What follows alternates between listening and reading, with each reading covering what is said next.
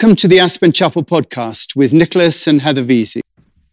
So, over the next few weeks, I want to talk a little bit about the idea of generating wisdom.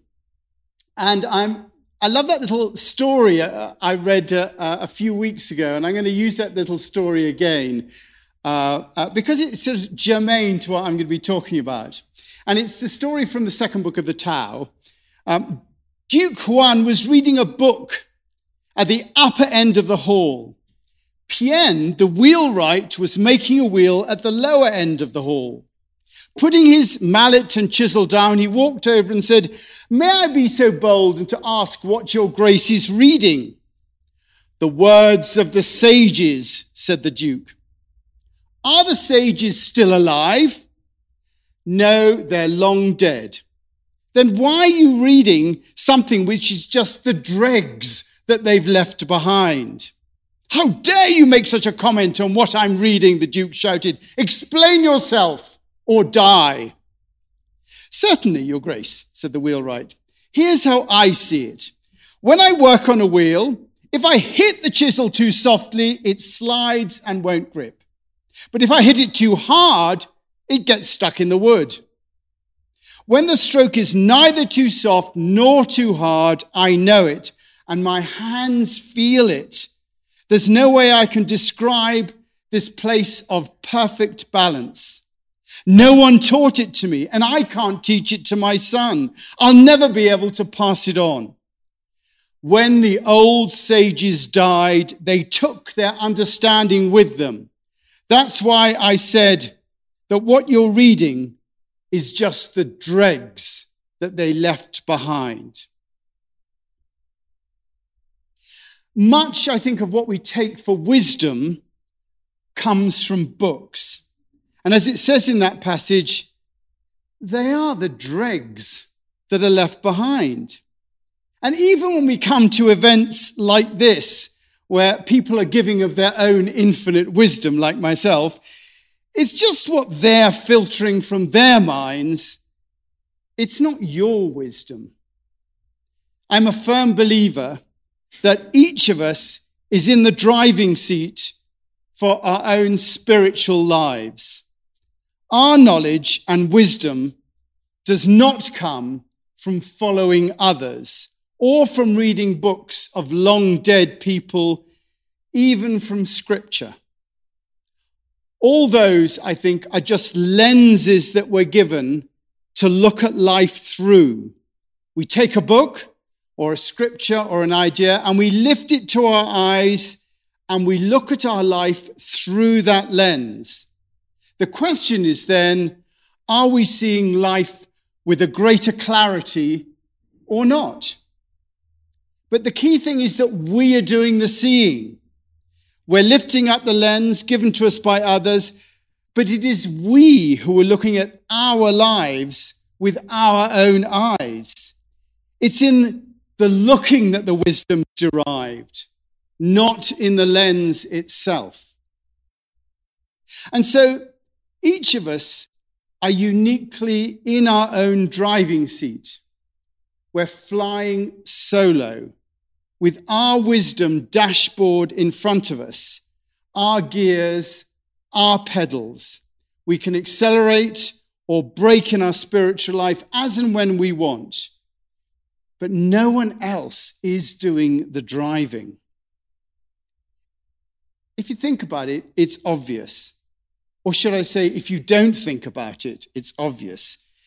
Thinking about it makes us consider that we are one of 7 billion on this planet, that there are many billions who've gone before us, and many of those are saints and sages with much more wisdom and understanding that we could possibly have. So it stands to reason that we should look to these wise ones to tell us how the world works and read their scriptures and formulate our way forward, standing on the shoulders of those who've gone before us and those who in this life obviously know much more than we do. That's the conclusion of any rational person would come to if they were thinking about such things. But not thinking gives us a very different perspective. Here we are in the world, peering out, each of us here, from this body as we have done since we were first conscious of being alive. All of you here, all of you at home, all of us, we're all peering out from the body that we were given as we have done right from the beginning, from when we were first conscious of being alive. There is only us in this body, with our thoughts, with our feelings, with our sensibilities. And around us, there are others who seem to be in the same sorts of bodies as ourselves. I can see them all out here. But they're definitely not us. We are alone in our bodies. And we look out at others and a world that is outside us. It's up to us to navigate our way through that world, to choose who we want to be with, who we want to love, who we want to work with, who we touch, who we do not touch, what we eat, who we live with, where we go. It's all up to us. And so it's also the same with negotiating the greatest questions of life. We are in the driving seat when we ask the question, who am I? Where do I come from? Is there a God? How do I relate to everything else? On these important questions, we tend to give up to those that we think know better.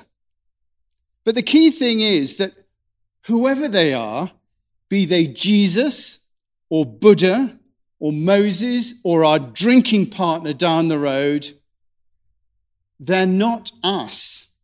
They have not lived in our bodies all this time, and they don't know what we know about our lives, because each of us have a unique relationship with the universe.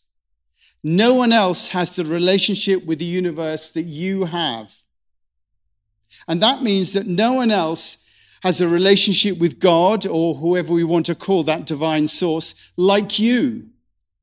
So you are the one to navigate your way through the spiritual way stations that you find yourself in, those stopping points where you think, what next?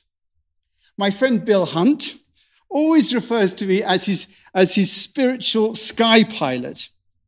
But what I suppose I'm really saying here is that we are all, including you, Bill, flying solo. And unless we take responsibility for that, we'll end up on somebody else's autopilot, flying to who knows where because of who knows what. Each of us has our own homing mechanism that will take us uniquely to where our life wants us to go. And unless we tap into our own homing mechanism, we're going to go astray. It all comes down, if you look at this, where the rationale for this, it all comes down to the idea that each of us is at one with the universe, that there is a unity of consciousness, that our consciousness has been uniquely formed through its own special set of circumstances. And that those circumstances, our life is sent to us by the universe to enable us to make each of us our own unique contribution to the evolution of all consciousness. The game is fixed by the universe. And that pair of fives that we've been dealt, when we look at our hand and we see we've only got a pair of fives, because the game has been fixed, it is actually a winning hand if we had the confidence to play it. All of this, everything in your life is uniquely fixed for you. Even me saying this now. All your life has led you to this point, and all you have to do is to respond appropriately. That's why only you can know what to do, and only you can develop your unique wisdom to help you. And it's quite clear in the Bible, for those that like a bit of Bible. You know, it says in Proverbs 4, wisdom is supreme. Therefore, get wisdom. Though it costs you all you have, get understanding. Esteem her, and she will exalt you. Embrace her, and she will honor you. She will set a garland of grace on your head and present you with a crown of splendor. That word wisdom comes from the Old English gewit, G-E-W-I-T, which denotes the mind as the seat of consciousness and is therefore suggesting a connection with ultimate reality. That's what wisdom is, a connection with ultimate reality. Last week I mentioned that definition of wisdom, which is knowledge informed by love. Knowledge informed by love. Wisdom is the creative power. It is one of the divine's way of working in the world. To tap into the divine's wisdom is to tap into the eternal word, the logos, the creative will that has at its center the purposes of the universe. And that wisdom has been there from the beginning of time, that urge. And it says again in Proverbs about wisdom, the Lord brought me forth, that's wisdom, as the first of his works. Before his deeds of old, I was appointed from eternity, from the beginning, before the world began. So there's a sense there that this imperative that we connect to in our own lives is latent in the entire universe. And it was manifest in human form, most obviously in Jesus. He was the perfect emanation of Jesus and of wisdom, and activating wisdom at the seat of all creation. In the Old Testament, wisdom is feminine, Sophia. Wisdom mediates between the divine and the world. She is the revelation of the divine in the world. And it's interesting that in the story of Jesus, wisdom is always stressed. In that, reading, it says, when Luke and Mary had done everything required by the law, they returned to Galilee, and he was filled with wisdom, it says. And Jesus grew in wisdom and stature and in favor with God and men. It always talks about the wisdom there. And in that reading of Simeon and Anna, they knew that something was guiding them. Both Simeon and Anna knew that something was guiding them to wait in the temple. Those around Simeon and Anna must have thought they were mad. They were waiting for the Messiah to come. They had been told something in their wisdom, in their particular unique relationship with their life and with the world and with God. They'd been told that if they waited there, they would see the salvation. And it came about. Of Simeon, it says, it had been revealed to him by the Holy Spirit that he would not die before he had seen the Lord's Messiah. He knew that in himself. And Anna was very old. She'd lived with her husband 7 years after her marriage, and then was a widow until she was 84. She never left the temple, but worshipped night and day, fasting and praying. She was waiting. Both of them had the wisdom to stay in the temple and to wait. They knew uniquely, outside of books, outside of sermons, outside of conferences or retreats or scripture, nothing to tell them but the unique wisdom in their own lives. And it's the same with every one of us. It holds true for us in our lives. We have that wisdom available to us if we can but link into it. That's the pair of fives that we've got to play. And our role in life is to connect to the divine within so that we can respond to circumstances that come our way in love, and so play our part in the transformation of consciousness. In every situation, we have an opportunity to choose between reacting from our minds or connecting with that wisdom and realizing that love in our lives. It's not something you can find in books. It's not something that someone else can tell you. It comes from a direct connection with the source of all being that we're a part of. And that is the way of finding wisdom. It's each of us to find that direct connection within us.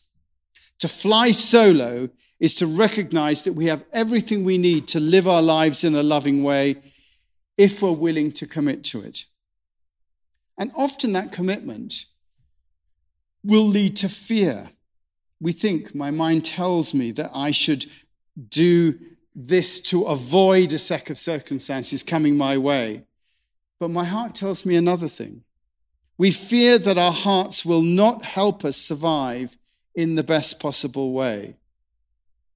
But funnily enough, if you again look in the Bible, it deals with it head on. Right the way through the Bible, it says that the fear of the Lord is the beginning of wisdom. You have to confront that when you're talking about wisdom. It says the fear of the Lord is the beginning of wisdom. It's the beginning, also it says in Proverbs, the fear of the Lord is the beginning of knowledge. The fear of the Lord teaches wisdom. That fear is the gateway to the new wisdom from the heart. Simeon and Anna entered through that gateway. They must have had the fear of being ridiculed, but their trust kept them stronger. And you look out, you have to acknowledge the fear. And in my experience, this is the moment that wisdom arrives. The wisdom that comes from not being attached to what will happen in our lives. That's what the fear is about. It's the fear of what's going to happen. And if we can get through that, then a wisdom will come about. Most of the time, it's the fear that controls us. What will happen if I lose all my money? What will happen if I lose my children, my house? We try to control our lives to avoid the circumstances we don't want. But the way to peace is not to be concerned with the outcome. The key thing is, and it says it lots of times in the Bible, not to worry. Just deal with what you have in front of you and allow the rest to come your way. You know, Jesus said, therefore I tell you, do not worry about your life, what you eat, what you drink. Look at the birds of the air, the Lord feeds them. Or how much more value are you to him than they? It's not to say, don't try. It says, don't worry. We're in a little boat, but we're anchored through that connection with wisdom. For, as it says again, God is love. There is no fear in love. That connection with takes away that fear. Perfect love drives out fear. Because we have that wisdom and connection available to us, we have the opportunity to drive in the direction we want. Looking at those controls on the dashboard, maybe we need to lean in a little into fear. I'm an inveterate watcher of old movies, particularly old English movies.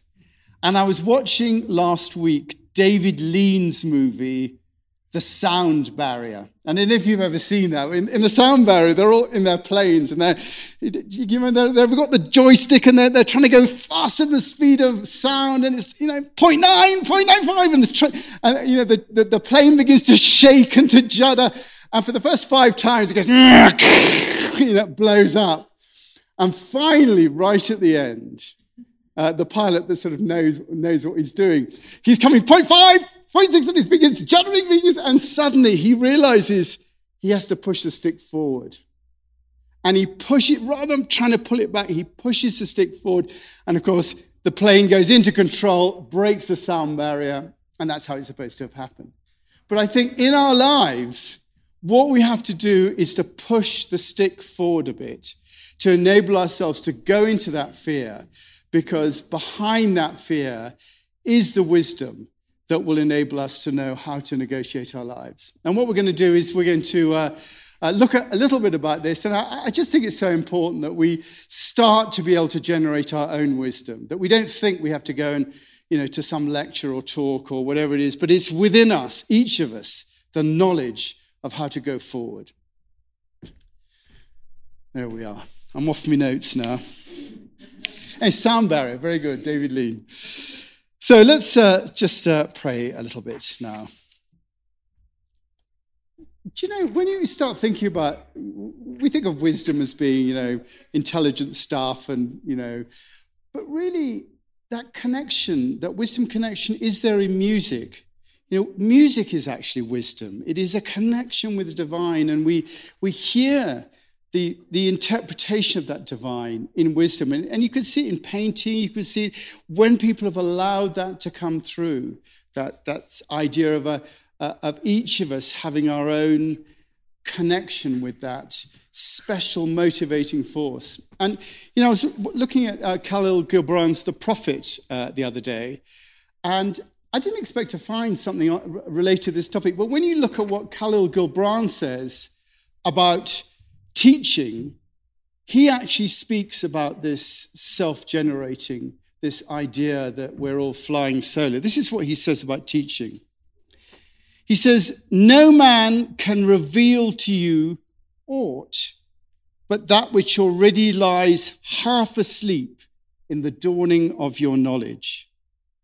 The teacher who walks in the shadow of the temple among his followers gives not of his wisdom, but rather of his faith and his lovingness. If he is indeed wise, he does not bid you enter the house of his wisdom, but rather leads you to the threshold of your own mind. The astronomer may speak to you of his understanding of space, but he cannot give you his understanding. The musician may sing to you of the rhythm which is in all space, but he cannot give you the ear which arrests the rhythm, nor the voice that echoes it. And he who is versed in the science of numbers can tell of the regions of weights and of measures, but he cannot conduct you thither. For the vision of one man lends not its wings to another man.